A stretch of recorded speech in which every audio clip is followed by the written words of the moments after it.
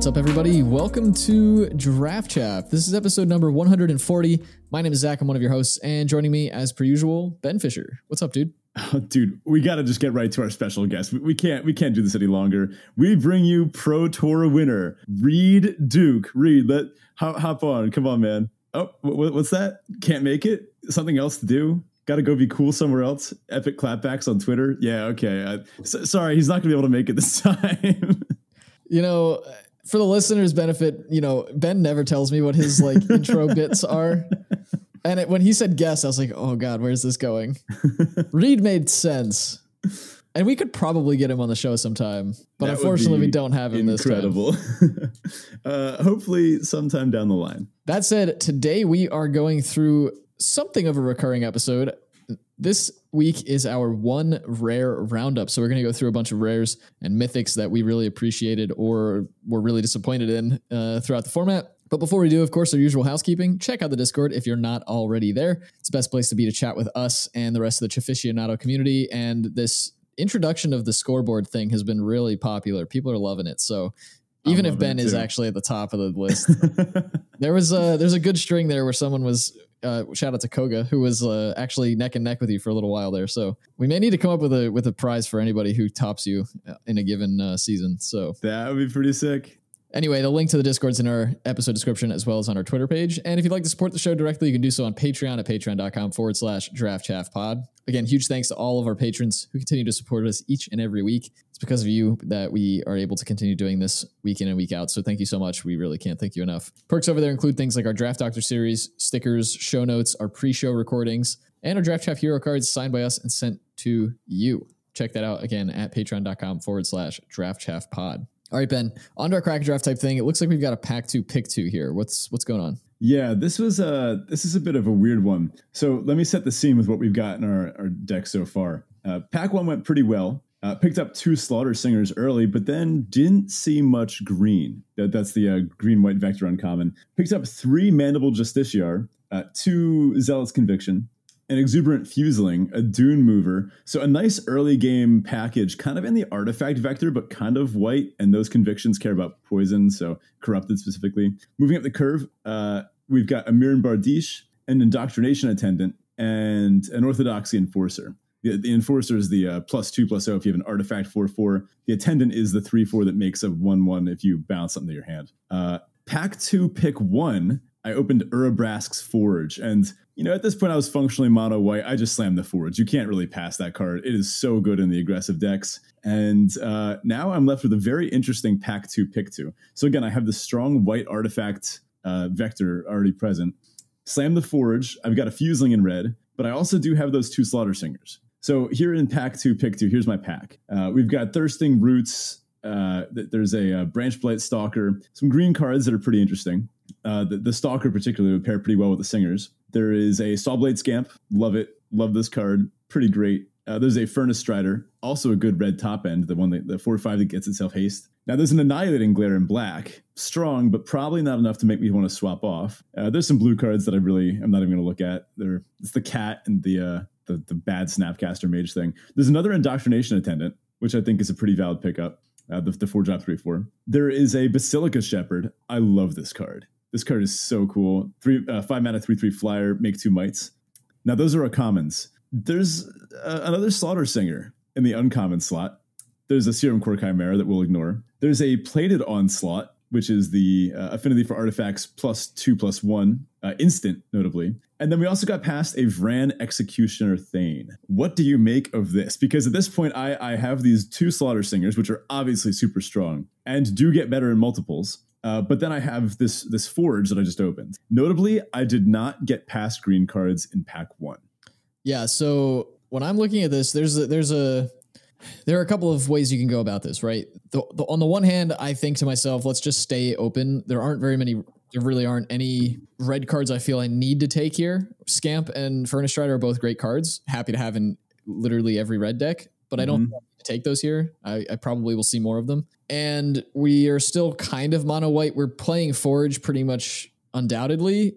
And the Fuseling is great, but I would be probably trying to take just white cards here. That said, the third Slaughter Singer is great, but my thought with taking a third Slaughter Singer is as you said, we didn't see any green in pack 1, which means we're not going to see any green in pack 3 unless things really change here in pack 2 for the rest of the table. We may see some green here in pack 2, but then that means in pack 3, we're going to be pretty much stuck to opening white cards or getting past white cards. And so what I'm thinking of is, do I think I'm going to get enough depth of green cards in pack 2 to justify playing a green deck? Or do I think I'm going to see red in parts of this pack and then again in pack 3 where I can kind of build up a solid red white deck here? Because I don't know the answer to that question, I'm thinking let's just take white cards. And we don't have bad choices here in terms of white cards, right? The Basilica Shepherd, the Indoctrination Attendant, and the Plated Onslaught are all cards I would love to have in a deck like this. Mm-hmm. I think I would also take the number of artifacts I've got into consideration here when going with the Plated Onslaught. We don't really have a ton. We do have the Justiciars, 3 of them, and the Mirrodin. I keep wanting to say that. The Mirren Bardiche to make that Onslaught a bit cheaper, and we can generate mites and such with the Attendant, and there are other ways to do it. Also, there's that Dune Mover. So the Onslaught's probably going to be a pretty cheap card in this deck, but we're not really like a go-wide deck yet, and so the Onslaught goes down a little bit for me. I'd rather pick up something like the Basilica Shepherd first and then hope to wield the Onslaught or maybe get a different one passed to us. The second Attendant is an option, but we don't have a ton that we're happy to bounce here with it, so I'm not really too worried about getting that. What I'd love is to get the Basilica Shepherd, wield the Attendant, or get past another Attendant, and then kind of have the nice Basilica Shepherd Attendant kind of combo thing going. Yeah, I think I'm on the Basilica Shepherd here. Yep, I agree. That is what I ended up taking. And I will say this draft didn't work out the best. I finished 3-3, but I just couldn't really put together a good vector. It's also, should mention, red-white artifacts isn't a super supported vector, and some of the cards you got to play are not very strong vector-wise. I mean, I ended up playing one of those Orthodoxy Enforcers that's just not super where you want to be in this set. That being said, the Shepherd was good, and I thought it was the right pick given that I had 3 Justiciar, and being able to curve the Justiciar into something like Charge of the Mites, which I actually took next pick, or the Shepherd to just turn these into 4/3 lifelinkers. These things, you can't race them on the ground, especially in multiples, especially with the ability to make multiple tokens in a turn. It turned out that I may have been supposed to be in red-green after all, which, excess of riches here, but I think the packs just didn't really shake out the way I wanted them this time. Pack 3, I got past a Miglas, which really hurt. Oof. Yeah, that's so that told me like, I've ever seen one. Yeah, I wonder what the person to my right was up to all along. But, it's hindsight. I think it would have been cool to have a triple Slaughter Singer one, but, just getting triple Slaughter Singer by themselves, it doesn't necessarily turn your deck good. And if I had even like 1 or 2 crawling choruses, I would have been like trying to go super in on that, but and maybe would have taken the Stalker here, I guess, if the Singer hadn't been in the pack. But no, I just wasn't seeing that happening. So I tried the red-white artifact vector. It didn't really work. Urbrask's Forge was still a banger. All right, on to Teferi Tybalt. This is a Roses and Thorns style of segment where Ben and I share a high and a low from the past week. So Ben, kick us off. What's going on? I want to start with the low, my Tybalt, and that's that I forgot my lunch today, which is not great. Yeah, I forgot my lunch today, and usually that's no big deal because we have a little teacher cafe, which is nice. They usually have like a chef in there, and it's pretty great, to be honest. It was closed today due to staffing shortages. So I could have still gone into the student cafeteria and bought lunch, but I wasn't feeling that. Yeah, and then you're the teacher who's in the student cafeteria buying lunch, and everybody's going to see you doing that and stuff. Yeah, and let's be honest, it's not, student lunch isn't quite good. Yeah, is it even fair to call it lunch? No, yeah.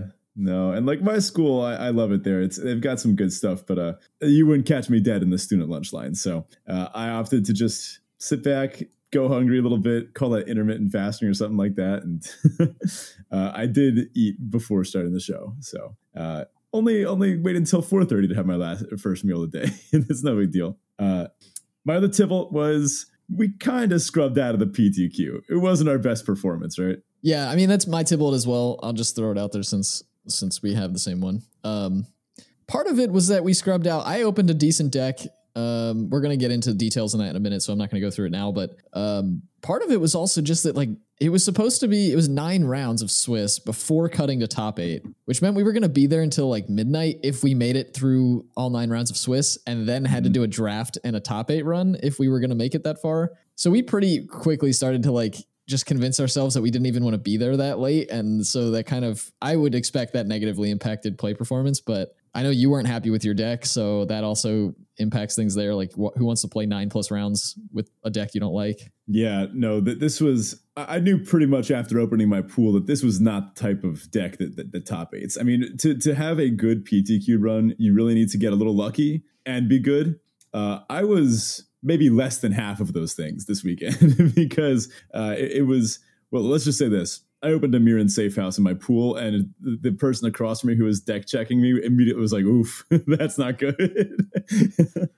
I will say I got to crack packs next to Shuhei Nakamura, which was pretty cool. He was just sitting next to me, and I noticed a bunch of people were like talking to him and asking him things. And I hadn't even really, I was so focused on my pool at first, I didn't really notice. And then I was like, oh my God, that guy has more PT top eights than most people. He has more PT top eights than most people get PT invites. Yeah. Yeah. Anyway, my Teferi this week, Philly was awesome. We're going to talk about this a little more, but some of the spoilers that came along with it, pretty great. Go Reed Duke. I mean, what a great guy to win the Pro Tour. I loved watching the top 8. It was a lot of fun. It felt just like old times. You know, it was classic. They had Marshall and Xian in the booth, and oh man, like that's good stuff. Also, some really sick high level Magic. And Pioneer too. Some sick decks, some really good gameplay, and it was just a lot of fun to watch. Also, I've got a 3-day week, which is nice because it's my birthday this week, so I'm excited to have a relaxing short week. There you go. Yeah, it was really awesome to watch the PT. I thought coverage was really, really well done. I do wish they would twist the camera back to having the side-by-side view that we're used to from the old PTs. But yeah. If that's my biggest complaint about the coverage and the production quality of the show, then I think they're in a great spot. So really, really strong effort. Just quick shout out to Huey, even though he's likely not listening. But for those who don't know, Huey Jensen is kind of running the whole organized play revamp. So I think he did a fantastic job getting things off to a good start here in 2023. Was really happy to see Reed Duke piloting a deck like Is It Creativity, because that is a deck that I love. Very, very much a me deck. And you can play it on Arena too. That win. Yeah, it's pretty much all there. Yeah, instead of Worldspine Worm, you have to use Locust God and Sage of the Falls instead of Xenagos and the Worm. But so it's a little less cool, but I did actually lose to it playing Pioneer yesterday. Nice. Otherwise, my other Teferi is just that I also have some time off. I took last Friday and this Monday off, so I had a little bit of a long weekend, which was great for the PTQ and just getting to see family and such. So it was pretty cool week. On to our listener question of the week. This week, our question comes from Nathan in the Discord, and Nathan asks, if the two of you were challenged to a team draft showdown, who would you have join you as your teammate? So I'm assuming we're not on the same team here then, because team draft's usually 2 people, isn't it? It's 3. Yeah. So it is 3. Okay. So it's the 2 of us. We're picking somebody else, or are we picking 2 other people? So we'd be picking one other person, I think. So this team draft is really cool. So it's a 6-player draft, and the teams sit in between each other. Alternating. Yeah, alternating. So there's these really cool elements of, do you hate draft the card because you suspect the person to your right is in a color, or do you not because you're hoping your friend on your team is in that color and that they can't afford to hate draft it before it gets to them? Just really cool draft aspect. We should try that with a draft trap cube sometime. That'd be pretty cool. But anyway, I think we could have some ideal picks, right? If this was the Pro Tour and you told us you get to pick any person on Earth to be your teammate, I mean, immediately people that snap to mind would be like Reed Duke or Ben Stark, LSV, obviously. Yeah, LSV was first in my mind as well. If we're going to aim more towards like our sphere, our community, I think it'd be pretty cool for Sirkovitz to hop on with us. That'd be a fun one. Yeah, so there's a tricky aspect to team drafts as well, and that's, I don't know if any of Ben, I think you have, but listener, I'm not sure if you've played the game called Codenames, but Codenames is a sort of a card game, board game hybrid sort of thing. But the key to that game is knowing your teammates. If you don't know your teammates very well, you often won't do very well in that game. And I think team draft is a lot the same. You kind of have to be thinking how your partners or your teammates are going to be drafting and what they're going to be planning to do, whether they're going to be passing those things or hate drafting or whatever. You also kind of need to know your opponents in that way as well. So there's a lot of extra sort of meta knowledge you need. And so I would want to pick somebody, if we're picking from our sphere, I'd want to pick somebody that we either have really good rapport with or just know fairly well. Sirkovitz would be great just from a drafting perspective, and he's knowledgeable about the game. And we've talked to him a handful of times, so I feel like we know him a bit. But I'm not actually sure who I would want to pick because I don't have too many like real life friends who play the game. Yeah, for those that want more experience just with team draft, but maybe it's hard to fire one, I'd recommend watching the Lords of Limited versus Limited Resources team draft challenge that they do every set. It's a lot of fun, and the team draft element of it is really cool. All right, on to our main topic. Well, our sub main topic, the MagicCon Philly Roundup. First of all, just super awesome. It was great to be out in public at like a big event again. I quickly realized that I don't really like the all day tournament thing anymore. I think I've outgrown it. Not to say I don't like the convention. I would totally just go and hang out and play side events all day and do that sort of thing. But the PTQ just didn't really scratch the itch I thought it was going to. So it's good information to have. But otherwise, the event was totally awesome. I might say the opposite. I smelled blood a little bit. Getting that, like, just kind of sitting down in my first round with a deck that I wasn't super happy with. I played well and beat an opponent who also played very well. And that's that 1-0 start, I felt that I was like, oh man, like it's not outside the realm of possibility for me to do well at one of these things. And I think that'll inspire me to keep trying this in the future. I don't know how many PTQs I'm going to get to because those don't pop up all that often. But, you know, you're going to be hard pressed to have me sitting out from one of these arena opens or arena qualifiers from this point onward. Maybe even like local RCQs. Expect me to start showing up a little more often. I don't know. Maybe another arena open down the line. Hopefully. I don't know. I did it once. I can probably do it again, right? Yeah. And I mean, just to clarify, I personally am meaning that for the really big in-person events. Definitely going to be trying my hand at opens and some of the arena events, but just sitting through 9+ rounds of an event is not something I have in me anymore. But I'm happy to root for you doing it, man. Get some draft chaff up in the PT. I'd love it. Yeah. I think maybe it's more I think maybe a better skill is knowing when to drop, you know, because I think we dropped it at a good time. And I think maybe if I had gone like 2 or 3 more rounds and then like kind of scrubbed out, then that's just a waste of time because I could have been hanging out with you, playing other side events, which was awesome. Just to shout out some of the things that were there. We just were wandering past cosplayers, random celebrities from the community. All the artists were there were amazing. We just saw pro players wandering the halls. We bumped into Hululu, which is cool. We hung out with him for a good amount of the event too. We got some great pictures that the Discord saw. He even let Zach try playing against him with Dan, which is such a. I'll let you talk about that. Yeah, Dan was sweet. I had never really heard about it before somehow.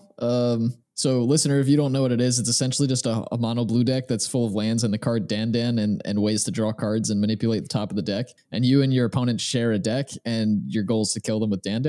But Dan's essentially like a 2-mana 4/4 or 3-mana 4/4, but it dies if you don't control islands. And there's ways to turn off that ability. And exactly. Like, turn on other things. It's as blue gets. Like there's nothing more blue than a Dan deck. Yeah, it was really fun. Definitely an interesting part of the brain you've got to work to do well in that. Call me when they have a mono red one or like a mono green one or something. Yeah, right. But yeah, it was really cool. Awesome to see all the celebrities. We got to meet Mark Rosewater. We met him. We signed stuff from Morrow. He was just in the tournament hall. We bumped into him while we were like walking into a room and we got a picture with him. Man, that was all incredible. Way more enjoyable than opening a mirror and safe house in a PTQ. Fair enough. But hey, you made some value back.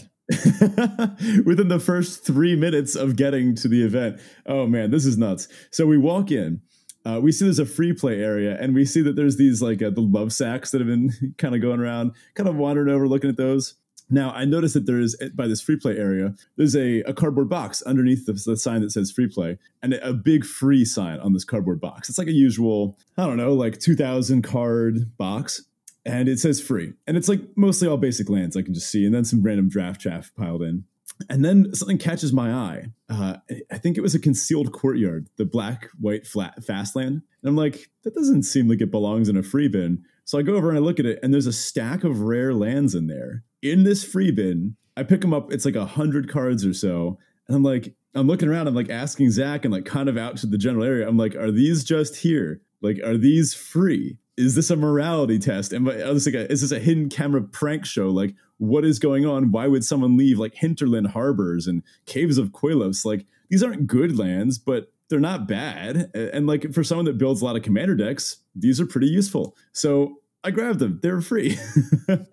And I didn't expect them to be worth much. I mean, why would someone leave them? But I put the value into a calculator.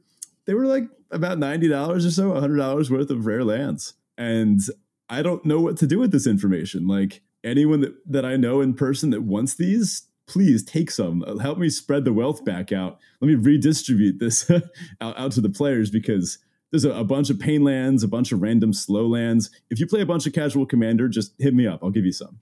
Yeah, I'll probably be taking some of those for my new Droyer deck, but we can talk about that later. Yeah. And one last thing, just seeing this high-level Pioneer gameplay kind of inspired me to get back into it on Arena. I've been playing the Boros Heroic deck, which I still really enjoy, but I did try it at FNM once and just got really wrecked by the local meta. It wasn't good. That being said, I don't know why I didn't just build White Weenies to start with. Like, that is the most me deck it gets. I am so in for White Weenies, especially humans. Love it.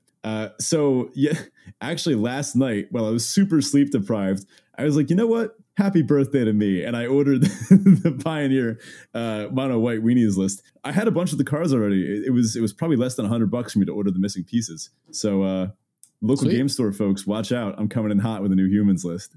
All right, well, let's dive into some of our favorite rares, both chaff and non-chaff. There are some non-chaff cards we're going to talk about, fair warning. These could be cards we've played against or we've played with or just found really interesting from like a data perspective, this format. But we don't get to talk about the rares too often, so we like this sort of episode to get to do that. So, Ben, why don't we just start off with our list here? We'll go through, and then any discussion that comes up, we'll work through as we get to it. Yeah, let's start with a really fun one. Archfiend of the Dross. 4 mana, 6/6 flyer, enters with 4 oil counters on it. And then this is one that says at the beginning of your upkeep, you remove an oil counter, and if you can't, you lose. It also has this little bit of text down at the bottom that I didn't really realize was there at first. Whenever a creature an opponent controls dies, its controller loses 2 life. This card is nuts. It is one of the highest win rates of black rares in the set. There's very few cards that like I actually want to play black for. This is one of them. This is almost unbeatable. Yeah, I'll make a slight tweak to what you said there. It's not if you can't remove the oil counters. It's if you remove one and then it has no more. Oh, okay. You die. Yeah. You lose the game. But still just an absolutely absurd card. This is a card that I think most people don't give in the early stages of the format, but don't give enough credit. I know I didn't, because anytime I see a card that says you lose the game, I default to just not being interested in it until someone proves to me that it's really good. I have lost to this card multiple times, and it is really good. It turns out it's actually pretty easy to win in 3 turns or so when you have a 4 mana 6/6 flyer with the Massacre Worm text on it. I didn't realize that the first time I saw it. That means all of your kill spells get way better. They can't chump your stuff anymore. And then you can just start slamming with your things. And if they even block or even double block profitably, their stuff is still dying. They're still losing life. And they're likely taking 6 in the air every turn. And even if they can jump block this, the thing is just going to die, right? Like they're just going to lose. Yeah. And there are no flyers in the set that come close to dealing with this. There are no 6/6 bodies at any other rarity. Like, this is it. So yeah, it's pretty hard to kill. And then there's just so much, especially if you're playing black, not that you really like to be playing black, but like there are just ways to proliferate incidentally. I've seen people splash this in like a red-green deck that was doing the oil thing. And it just works, right? With Rustvine Cultivator and, prophetic prisms and whatever, like you can kind of make it work. That's and then all you need to do is proliferate like once or maybe twice, and you definitely are winning the game with this thing. Yeah.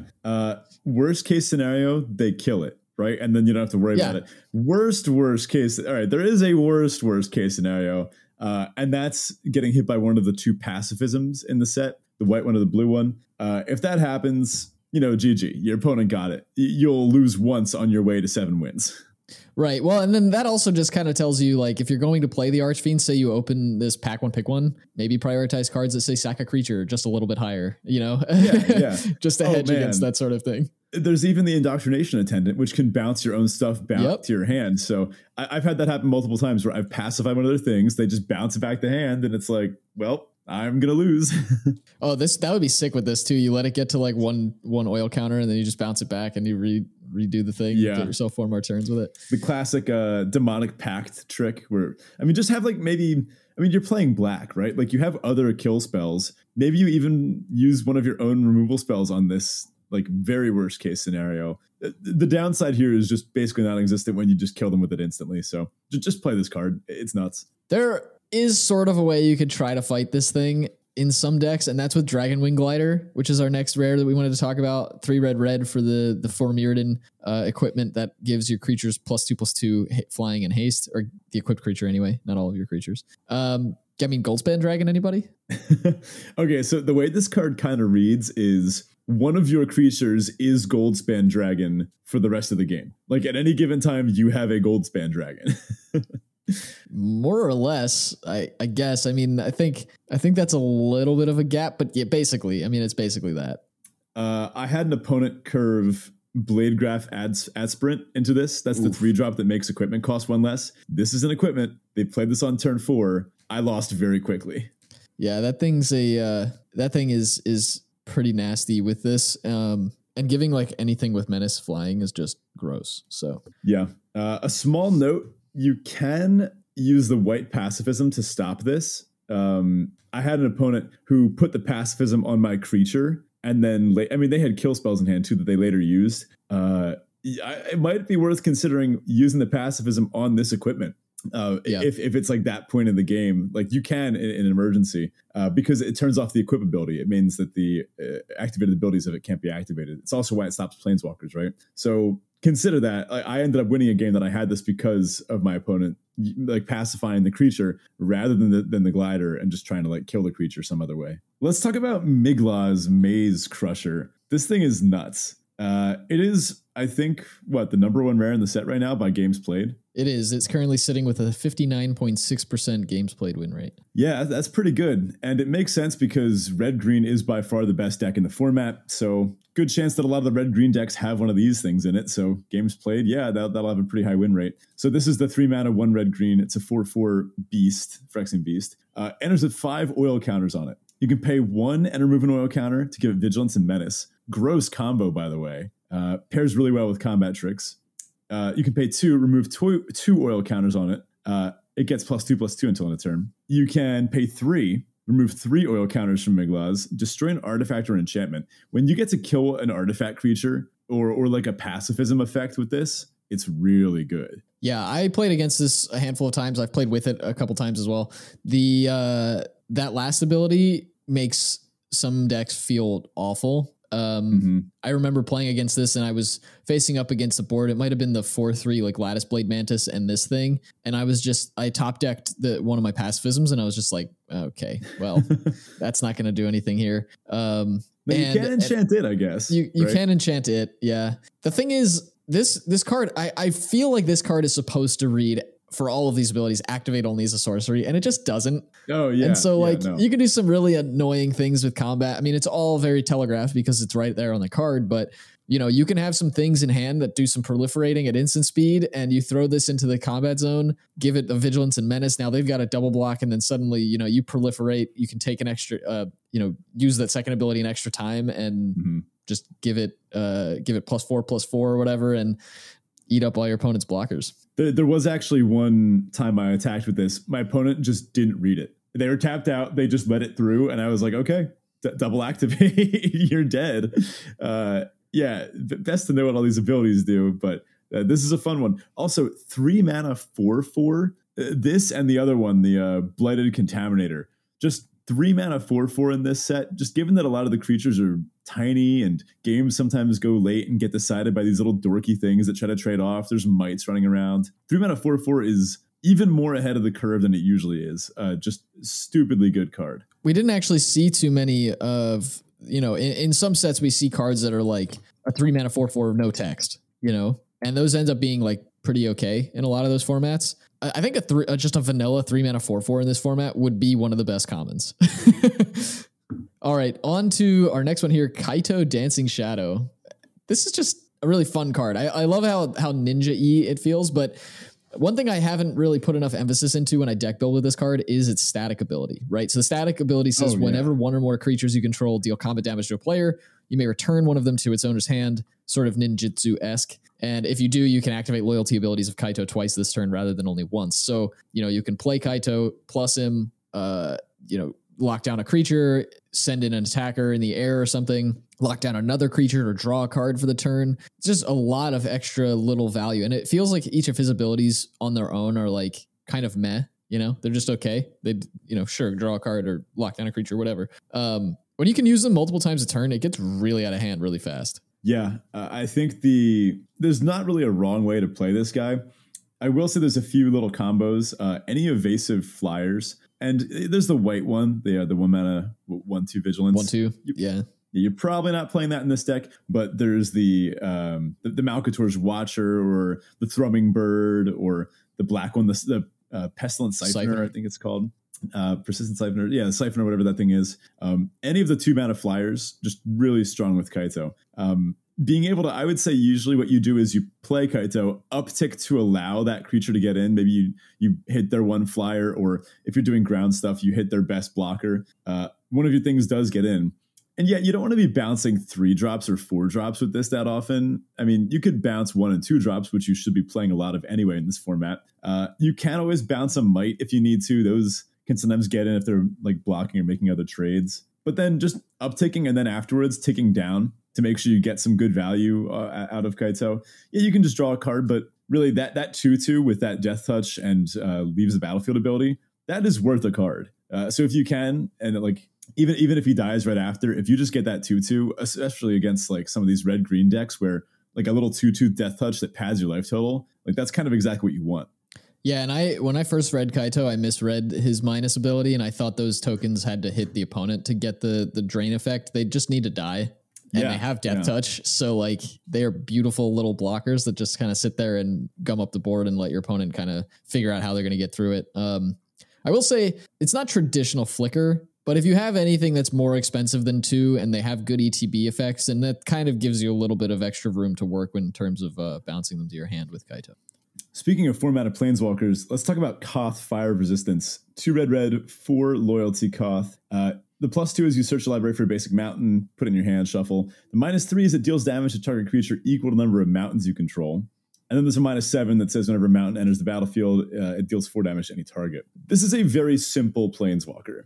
That doesn't mean it's bad. And I think we've gotten really accustomed to these super flashy like Elspeths and Vraskas that do this huge thing, upticks. Look at the Eternal Wanderer, right? Upticks to make a 2/2 double strike, or zeros, whatever it is. It's stupidly good. Koth has one of the highest win rates for rares in the set. And that is because red is good, yes. And you're already being rewarded for putting a bunch of mountains in your deck just for playing the game that way.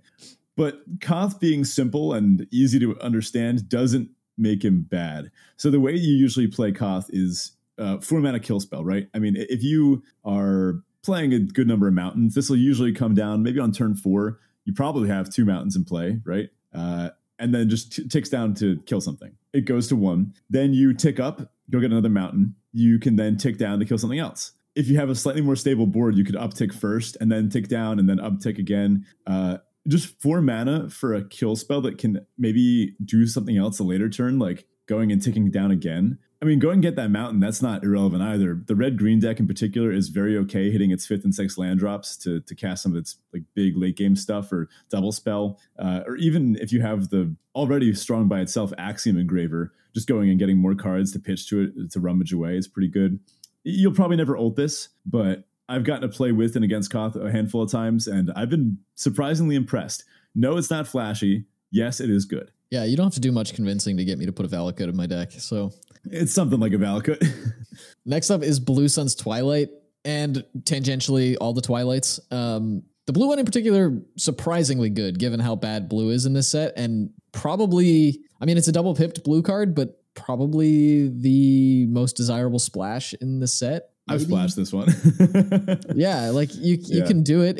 It kind of works. And it's just an interesting kind of take on the whole like control magic kind of thing where you're taking an opponent's creature. Like, you get the copy of it if it's expensive enough. Where are you happy casting this though? Like 4? Is that kind of what you're looking at? 5? Yeah, I've cast it out of desperation a few times. I mean, it's an aggressive format. So something with control magics that always will hurt is that when you take a creature that's tapped, it stays tapped. So this won't always be enough to save you. I've had games where I've top decked this and it hasn't been good because of how aggressive my opponent is. Taking their 4/4 at that point still isn't enough to save me. At that point, you really do want to be able to copy it. So I could see this probably being better in like blue-green than like blue-red. But anything that can get to the late game pretty efficiently and cast this is going to be happy with it. I've been passed this card. Like in pack 1, just like pack 1, pick 2, someone took like an uncommon over this. Blue is bad, but it's not that bad. Like this is still a very strong card. I wouldn't be that down on it to pass it if you get the chance to play it. As for the other Twilights, green I haven't loved. I actually had an opponent whiff on the green one. They cast it for 5, and they only got a Terramorphic Expanse and nothing else. So they paid 6 mana for a Terramorphic Expanse. Yeah, the red one is a sideboard card. It's good if you're playing best of 3 and you side it in against like a blue-white artifacts deck. I did manage to do that once. It was awesome. White one is busted. It's probably one of the best like cards in the set. What, like top 15 or so? Yeah, I was just looking. Green Suns is the worst of the Twilights. Red is next. Then we have black. Then we have blue, and then we have white. And white is the 5th best, 6th best rare. No, 5th best rare. I can count. With games played win rate at 57.7%. Sounds about right. If you haven't had this card cast with X = 5 against you, it's not fair. The fact that it gains 5 life too. Why does it do that? It doesn't make sense. You pretty much only cast this for X = 5, and then you win the game like in the next turn or two. Probably the next turn, because then your opponent just scoops. Yeah. Let's talk about Skrelv and his Hive. So Skrelv, an upcoming Pioneer All-Star, I think. I mean, it's a Mother of Runes effect, right? Skrelv is great. I love this little guy. The 1 mana 1/1 toxic 1 can't block. It's a might, you know. But then you can also pay Phyrexian white, so that's either 1 white mana or 2 life. Choose a color, and then another target creature you control gains toxic 1 and hexproof from that color until end of turn, and can't be blocked by creatures of that color this turn. This is an annoying little 1-drop. This is as good as 1-drops get in a format where 1-drops are good. Yeah, almost certainly building a Skrelv commander deck. I just want to see if it'll work. I'm kind of curious why they didn't template this such that it gave the creature protection from that color until end of turn. This isn't really far off from that. I mean, I guess it technically isn't the same, but it doesn't work on blocks. You can't like block and then give it protection. Sure. This only works offensively, which I mean, blocking they could have just made it a sorcery. Yeah. I don't know. Maybe I'm getting too nitpicky here, but we see activate as only as a sorcery so often now that like I'm kind of. I guess they just hate putting protection on cards. I don't know. It just feels like this should have been templated as. Maybe they could have had it only during your turn, but then it loses that hexproof element of it. Fair. Yeah, I guess it's not really a 1-to-1. Yeah. Okay. Yeah. No, I love this card. It's great. It will act as a lightning bolt or a lightning rod for lightning bolts, I guess, because you can't really kill anything else they have while this is on the field. Yeah, you'll make them pay life, but I mean, you'll just have to kill this at some point first. So what this does, you play it on turn 1. It gets in for 1 or 2 poison counters before they can reasonably do anything about it. And then once it gets outclassed on the board, it just sits back and starts giving your stuff functionally all hexproof until they kill this. And then they're spending maybe their Rebel Salvo or like a good fight spell on your 1 mana 1/1 instead of your actual threats that are still getting in for damage. Just really good, really strong card. Yeah, and then I mean, not quite equally as strong, but they are right next to each other in terms of game played win rate. Skrelv's Hive, right? So you curve your Skrelv into Skrelv's Hive. Really strong card. It's one of those like inevitable sort of things. You're just like kind of like a card we're going to talk about in a little while. That I won't name just yet, but it's one of those types of cards that's just an inevitability that when you see your opponent play it, you're like, okay, I need to deal with that thing or my opponent needs to die because otherwise I'm dying for sure. And once they can get the corrupted thing online and give all of their toxic creatures lifelink, like that's just nuts and a really great way to turn games around in this format, given how aggressive it is. Mm-hmm. And it's a nice little upside for its own downside, which is like it pings you every turn. But I have seen enough people die to this by like someone swinging in, leaving them at 1, and then just saying, okay, go. Yeah. That it's sort of a catch-22, this card. You have to be careful when you play it and how long you let it stick around. Yeah, if you're playing this in a white deck with no other toxic creatures where you're going to have trouble getting corrupted, this might be a problem. Like you need to make sure you can corrupt your opponent for this to be good. For this to be great. It's always pretty good. It's always pretty solid. But I don't know, if you're playing this in some, I don't know, like a white red deck that's mostly artifact and like equipment stuff going on, you might find yourself losing to this faster than you're comfortable with, because it's an aggressive set. You can't take 5 damage and not do anything. You can't give yourself starting at a quarter less life total. It's opponents will be able to take advantage of that. I've taken advantage of people for having played that way. Not watching their life total. So I factor that into my gameplay decisions. The fact that they have an active Skrelv's Hive and they're not actively trying to get corrupted, that has changed the way I played, and it has helped me beat those people easy. So just be careful with this one. This is sort of, and we've seen this with a handful of rares. At least some folks in the Discord have definitely mentioned it. There are quite a few cards in this set that are technically not gold cards, but really feel like they're supposed to be. And I think this is kind of one of them. It feels like it's supposed to be a green-white card.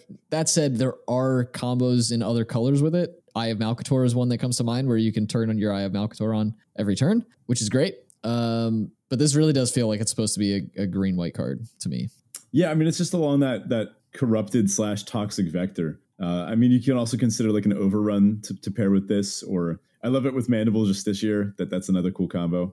Yeah, I guess you could also argue this is just a black-white card, given that's the whole corrupted thing. But let's talk about Nahiri the Unforgiving. Bit of a hot take here. I've seen people pretty low on this, and to be honest, the data doesn't look good for her either. There's no one knows how to play with her.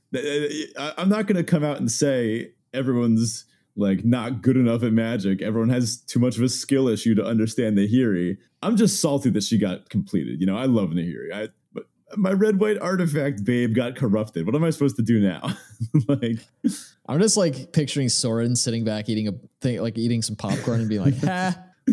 Oh man, I'm sure we're gonna see some Phyrexians popping up on Innistrad. Like there's 0% chance we don't get a Phyrexian werewolf or something, or like Phyrexian vampires. Anywho, Nahiri the Unforgiving, 1 red-white hybrid, and that's completed. So you can pay this for 3 or 4.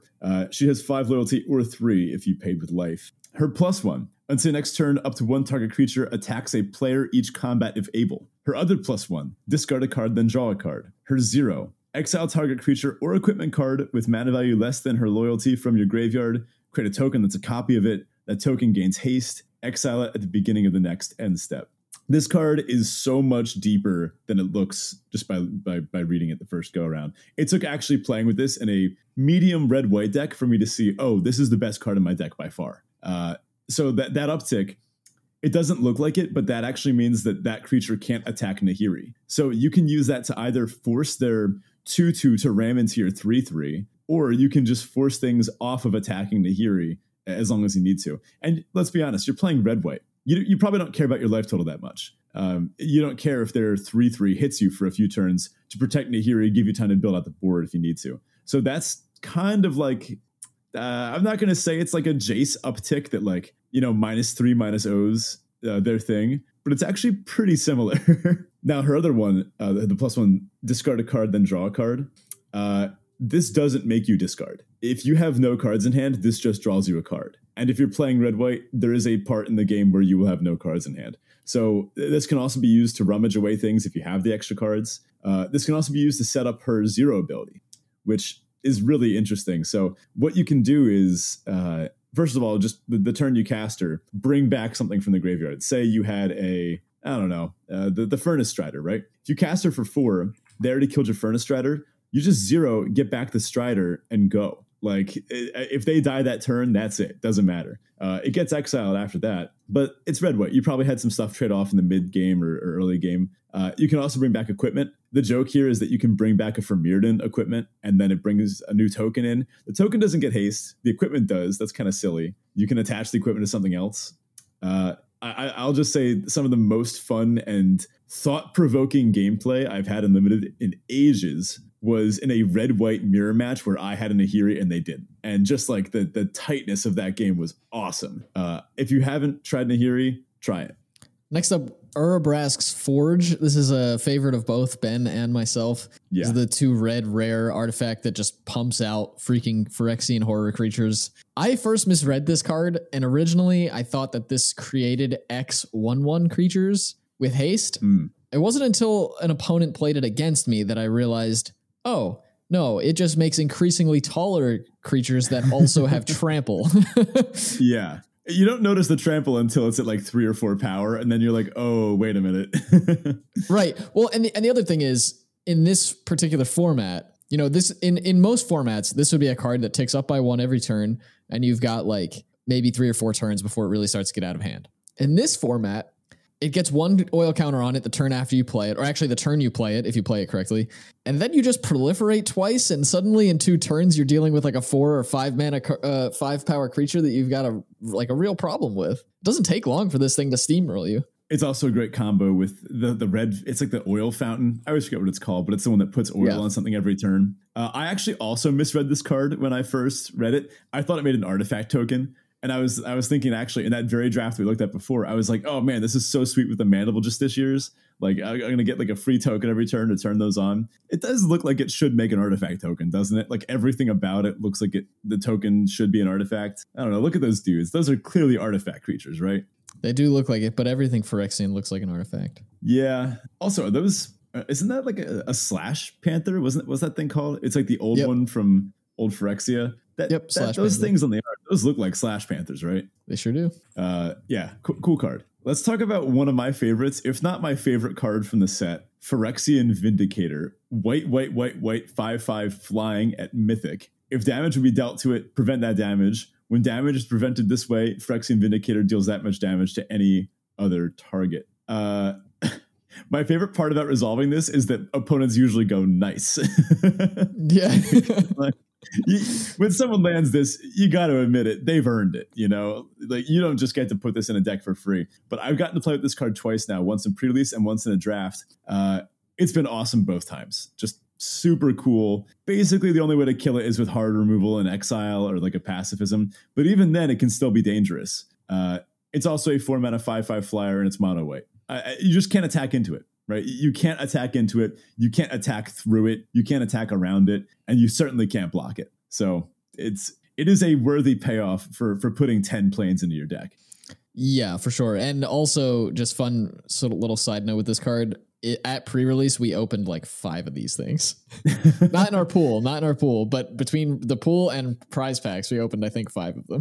Yeah, I will say this is a good follow-up in the Phyrexian blank cycle. I saw they spoiled as part of the Jumpstart, or no, the Alchemy set. As part of the Alchemy set, they spoiled a red one instead of Obliterator or Vindicator. It's some red thing. It's a 5/5. It is the same damage prevention ability. It was lame. It was like prevent that damage and then exile that many cards from your library and you can play them till the end of the next turn. It was one of those things that like, or maybe like seek that many. It was some stupid alchemy thing that didn't have to be an alchemy thing. I don't know how many more sets they've got in them before they just stop doing these new alchemy cards for every set. I don't know. All right, no shade if you're the ones that these are for, you know, if you're stoked by these alchemy cards, but these are not for me. And they're not doing anything for me every time I see that they're like, oh, by the way, 2 weeks after the set comes out, don't forget new alchemy cards. I do not care. Again, do not make me look at these things. I don't want to see them. And if that's what prevents like an actual red version of this Phyrexian cycle from being made sometime down the line, because let's be real, they're going to beat the Phyrexians, but the Phyrexians are going to come back in 20 years.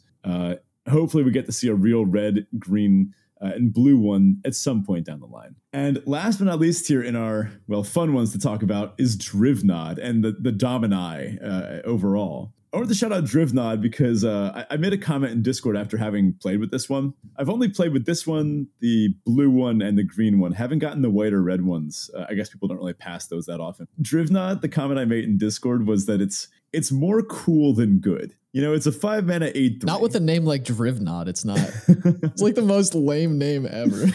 Yeah, I mean, this thing is gnarly. Like, look at that art. It is definitely a Phyrexian horror. In one of the side stories for this set, Ixel, made by Atraxa, made by Elishnorn, Ixel is like, she's like trying to splice together a creation of her own. It's a cool side story.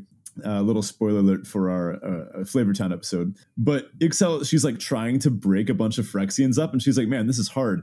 Oh, I know what I'll do. She picks them up and just throws them at Drivnod to like shatter and like split them apart. Because I don't know, whatever this thing is made of, it's like spikes and anger. So like Drivnod didn't even notice because it's massive. But Ixel just like smacked stuff against it until it like broke into pieces. So that was kind of cool.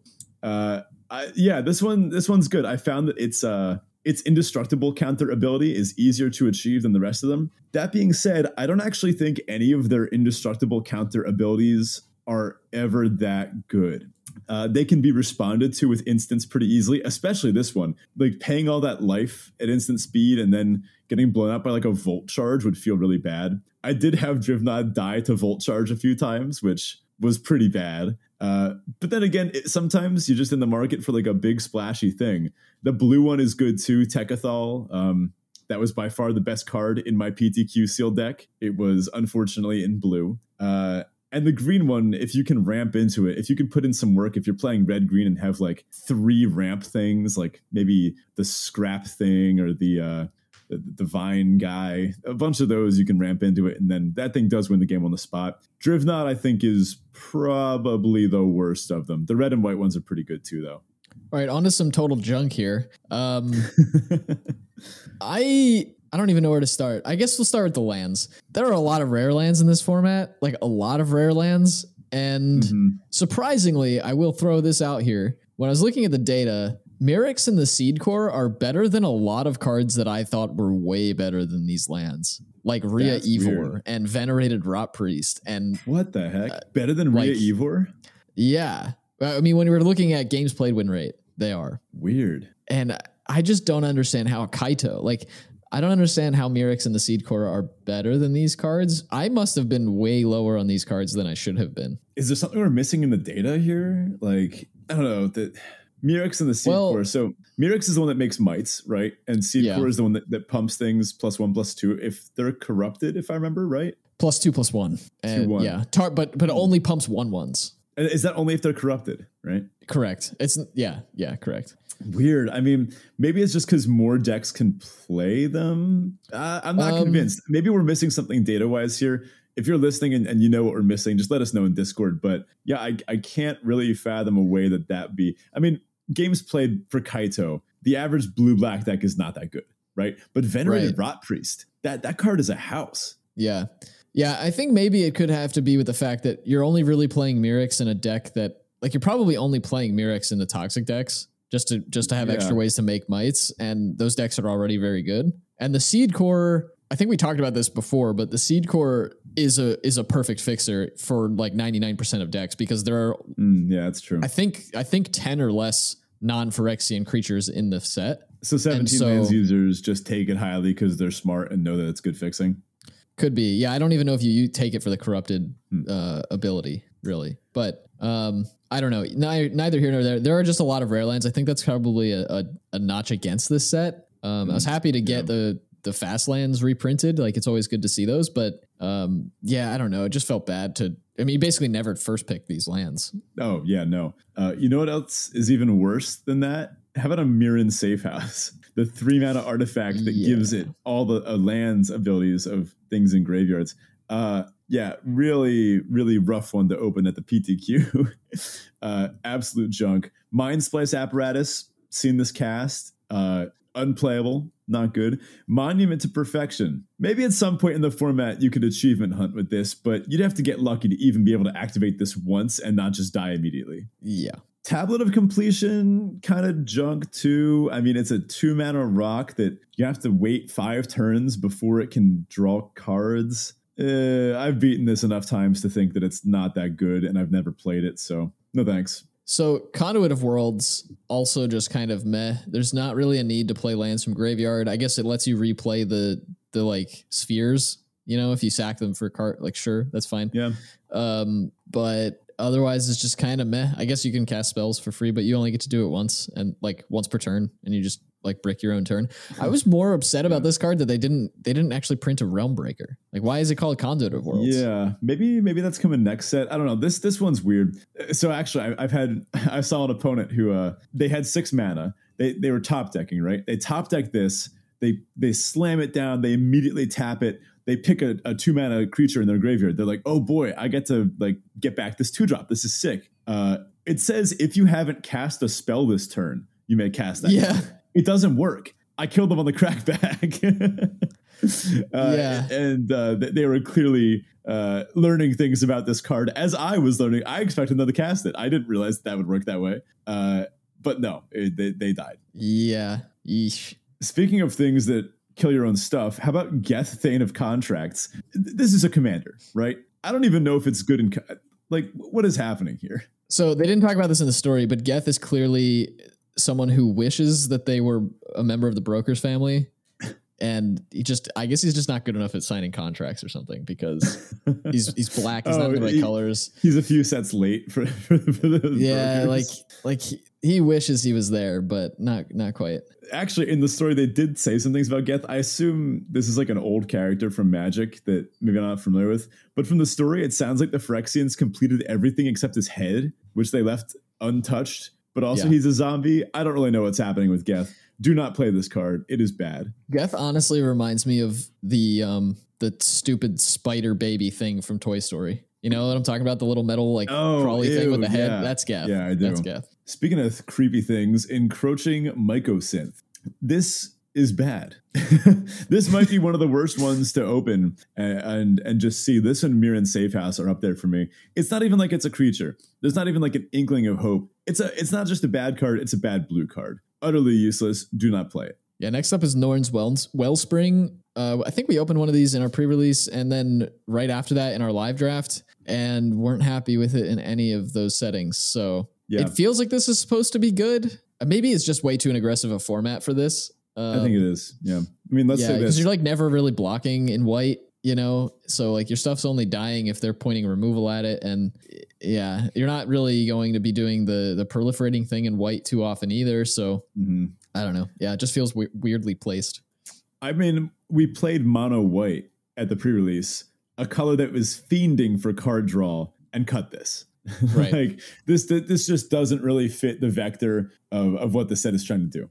And last but not least, this one's emblematic of a lot of the rares in the set. Kesset Crucible Goliath. 2 black-red for a 4/4 that lets you sack things at your end step to flip until you get a non-legendary thing that costs less.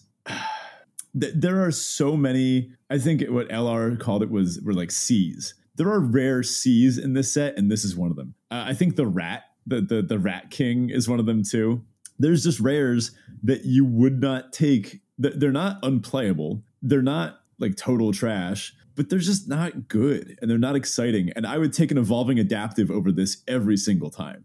Oh yeah, hands down. So there's a lot of junk in this set, but maybe that makes the set a little less fun to play for you. That's okay. That's understandable. Not every set is chock full of like fun rares. I have been looking at this from a slightly more productive angle. I've been trying to think of it as a good skill tester, right? Kind of like Bro. Bro also had a bunch of junk rares. It's a good skill test for building rareless vector-based decks. And yeah, maybe it feels even worse when someone drops the Wanderer or Thrun or has, like, in the game that I played a while back, multiple Rhea Evors against you. But then you kind of just have to look at it on the flip side and say, every once in a while, you will also open those cards. And you will be the one that dunks on them with Thrun or the Wandering Emperor or something. So, I don't know. I don't think these rares are the worst set of things ever. It's just not that fun. You know, and I think because of that and the fun that's derived from rares, I'm probably going to not play this set as much as I did Bro. I'm still enjoying it. I'm still having fun. I'm still going to keep playing for a little while longer. But if a good flashback thing comes up, like I'm pretty sure Shadows over Innistrad Remastered is our next set we're getting online. Our next like supplemental one we're getting on Arena. I will swap to that in a heartbeat. Yeah, we do get Strixhaven on Premier Draft for a little bit before we get Shadows. Really? So, when is that? Sometime either this week or next, I think. Yeah. I could be wrong about I'll probably do that. But I'll probably do that instead.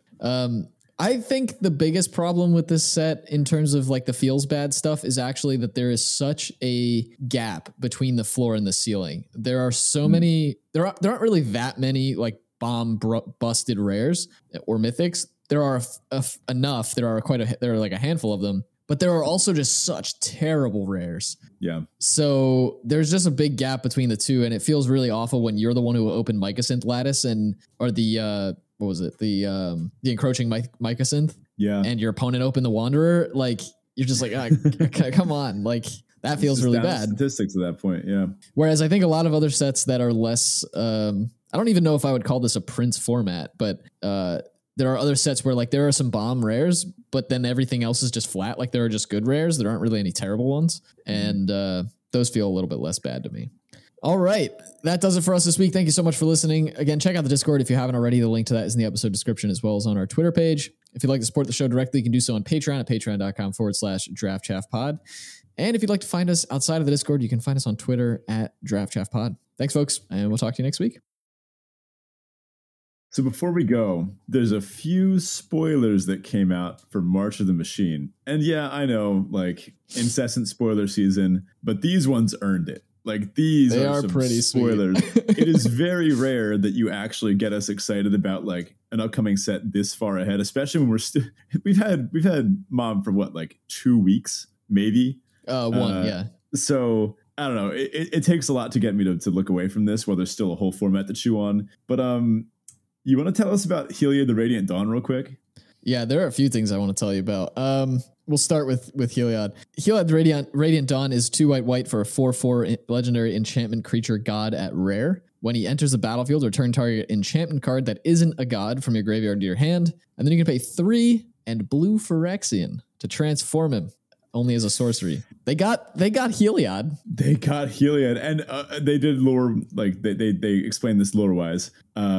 Apparently, to complete a Theros god, you have to complete all of his worshippers.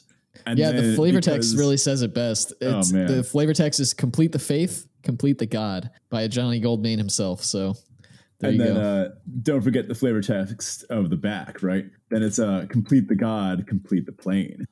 Yeah, and the back half, once he's been completed and you get to do that, he's a 4/6. You may cast spells as though they had flash, and spells you cast cost 1 less to cast for each card your opponents have drawn this turn.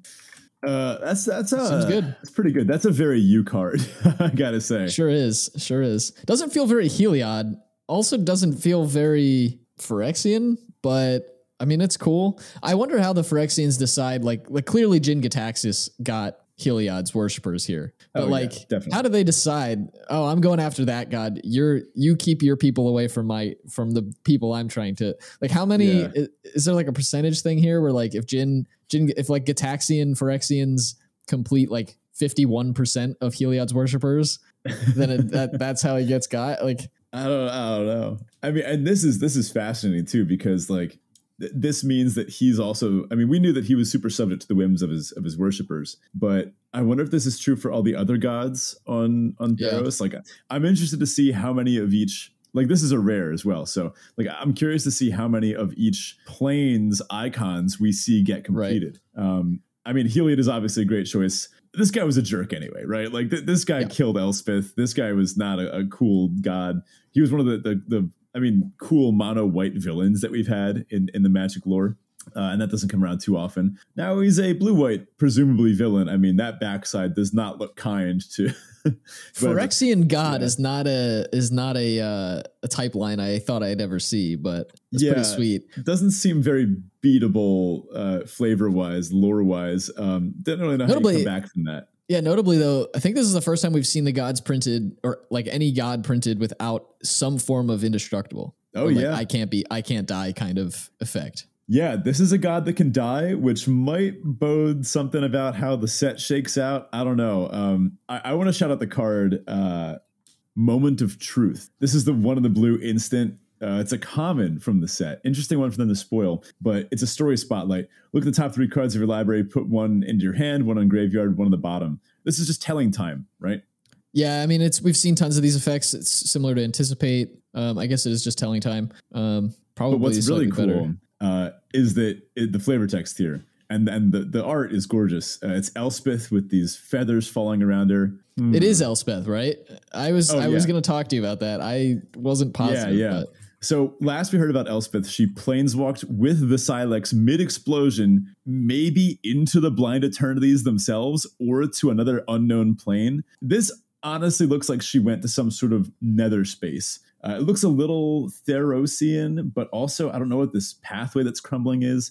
It says on the precipice of eternity, Elspeth made a choice. The fight would not end without her. And we see feathers falling. Now, there's long been this theory that Elspeth is secretly an angel. We think that New Capenna is her home plane. She heard angelic song that Giada heard that no one else could hear, that it seemed like only angels could hear, or maybe she's like half angel or something. But Elspeth has always been one of my favorite planeswalkers. And I'm excited for her Elspeth from the top ropes moment where she slams back down to just wipe the Phyrexians. I don't care how busted her card is. I want to see maybe a 3-mana Gideon-esque planeswalker that turns into a 5/5 Baneslayer or something. I want something busted and mono white and playable like that. I want to see something good here and something that just really messes up the Phyrexians. Well, speaking of cards you like, there's another one that I know you were just absolutely giddy about. It's so stupid, dude. Thalia and the Gitrog monster. You take two of my favorite creatures. I have a Gitrog commander deck on Arena that I've been thinking about trying to figure out how to order in person, but never felt quite right. I've always loved Thalia. It's the only secret layer I've ever bought, and I'm playing all of my secret layer ones in my new White Weenies deck. This is Thalia riding the Gitrog monster. And yeah, it's goofy. It's campy. The Gitrog loses a little bit of its, honestly, if you remember the story, horrific appeal. That thing is terrifying. It looks a little campy in this type of lighting and wearing a little suit of armor. It's a frog horror, whatever. This thing was a literal hypnosis demon that made a whole town sacrifice itself to it. The story was sick. So a little disappointed to see that kind of veil of, mystery lifted, but I don't care. This is a 4-mana 4/4 first strike death touch. You can play an additional land on each of your turns. Creatures and non-basics your opponents control enter tapped, and when it attacks, sack a creature or land, then draw a card. I don't know what to say. They literally just smashed Thalia and Gitrog monster. It's also got Siege Rhino mana. Yeah. I'm a mid-range player again. Friendship ended with Boros. I'm back. I'm dusting off my Siege Rhinos, my Grim Flayers. Sign me up. For the listener, this is kind of how they're dealing with bringing in extra legends this set without printing extra cards. They've just smashed a bunch of them together. We got Slimefoot and Squee, which I'm super excited about. Yeah, that one's cool. That's just fun. I'm curious to see how many of these we get and just how crazy they are. We've seen a few that are pretty ridiculous. They have gone nuts. I mean, they put Maverin Fane and Galta. It's like a 7-mana 12/12 that makes 1 million tokens. But the real one, the realest one we got to talk about. Can I interest you in a 6-mana 18/6? With Yargle, possibly the best Yargle and Multani. Yeah, so Yargle and Multani. This is 3 black green for an 18/6 legendary creature, Frog Spirit Elemental at rare. No other text besides flavor text. And frankly, all it needed was the flavor text, because the flavor text says, "I've heard much about you from my daughter," Multani rumbled. "There was a time when I'd balk at your aid, Phantom, but she has shown me the merit in Urborg's strange ways." Replied Yargle. It's so stupid. And notably, this will be the only vanilla creature in Standard. Oh, wow. There's not a single other vanilla creature in Standard. Assuming no other ones get printed in this set, I guess. Yeah, and honestly, how could they, given this? I don't. Who cares what's going on here? This is obviously sick.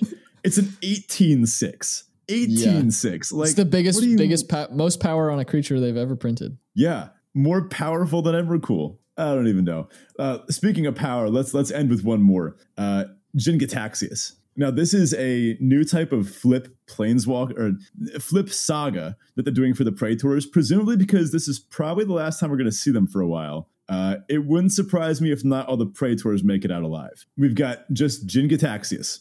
straight up, no other words. So this might be what they would consider the most emblematic version of Jin Gitaxias there is. 3 blue. It's a legend. It's a Phyrexian Praetor mythic. It's got word 2. It's a 5/5. 5/5 word 2 for 5. Already solid. Whenever you cast a non-creature spell with mana value 3 or greater, draw a card. That's pretty good. I mean, that triggers on a lot of counter spells, a lot of kill spells. It'll be good limited for sure. But then there's this other funny thing that says pay 4, exile it, and return it to battlefield transformed under its owner's control. Activate only as a sorcery and only if you have 7 or more cards in hand. You got to have a lot of cards in hand for this. I mean, on turn 5 in limited, you're usually down to like 2, 3, 4, depending on your curve. So you're going to have to trigger that thing a bunch or just stockpile. So this ability might not be the most relevant in limited. But if you get to do it, you're going to win pretty easily. The back saga says the Great Synthesis. Draw cards equal to the number of cards in your hand. You have no maximum hand size for as long as you control the Great Synthesis. It was 7 to flip. So you have at least drawn 7 cards off of this. Yep. Then it says, chapter 2, return all non-Phyrexian creatures to their owner's hands. Now you have like 18 cards in your hand because maybe a few things got bounced or all of your opponent's stuff is gone. And then it says you may cast any number of spells from your hand without paying their mana costs for chapter 3. Then you exile it and then return it to the battlefield face up. So then Jin Gitaxias comes back. So you dump all like 15 cards left in your hand. I don't. Yeah, this is not bonkers. Even close. It's to super beatable. slow. Super slow. That's true. And notably, Jin Gitaxias's passive ability, we'll say, doesn't actually help you get to activating him because you have to cast something to get the trigger to draw the card. So you're net that's zero. Interesting. Yeah. So you have to be naturally that exactly. many. You have to be casting cards that draw cards. Yeah. Like you really want to be casting, but you can't even cast cantrips on it because it cares about the mana value, and most cantrips are less than 3 mana value. Yeah, so like divination for this, I guess. Yeah, this is going to be interesting to see how it plays out, but you're going to have to work to get that ability. You're not just going to be handed it by his passive ability. Yeah, these are some wild cards. I'm honestly pretty excited to see more. I cannot wait for new Elspeth. The new Chandra we got is sick. She's clearly not happy about her girlfriend getting completed. So both arts, you might notice she's crying in, which, oh man, that's rough, Chandra. One thing I want to say real quick before we close here, take a look at the set, the card set number. That's 4 digits. It's 4 digits, and it doesn't have a maximum. Like most of the time we see like 3 digits / and then the total number in the set. We don't see that here, and this is the first time I'm aware of seeing 4 digits. We can't actually be getting 1,000 cards in this set, can we? Even with alternate printings, even if like the aftermath, right? The epilogue, the multiverse legends and the aftermath, yeah. Even if all that's the same set, it can't be 1,000. There can't be.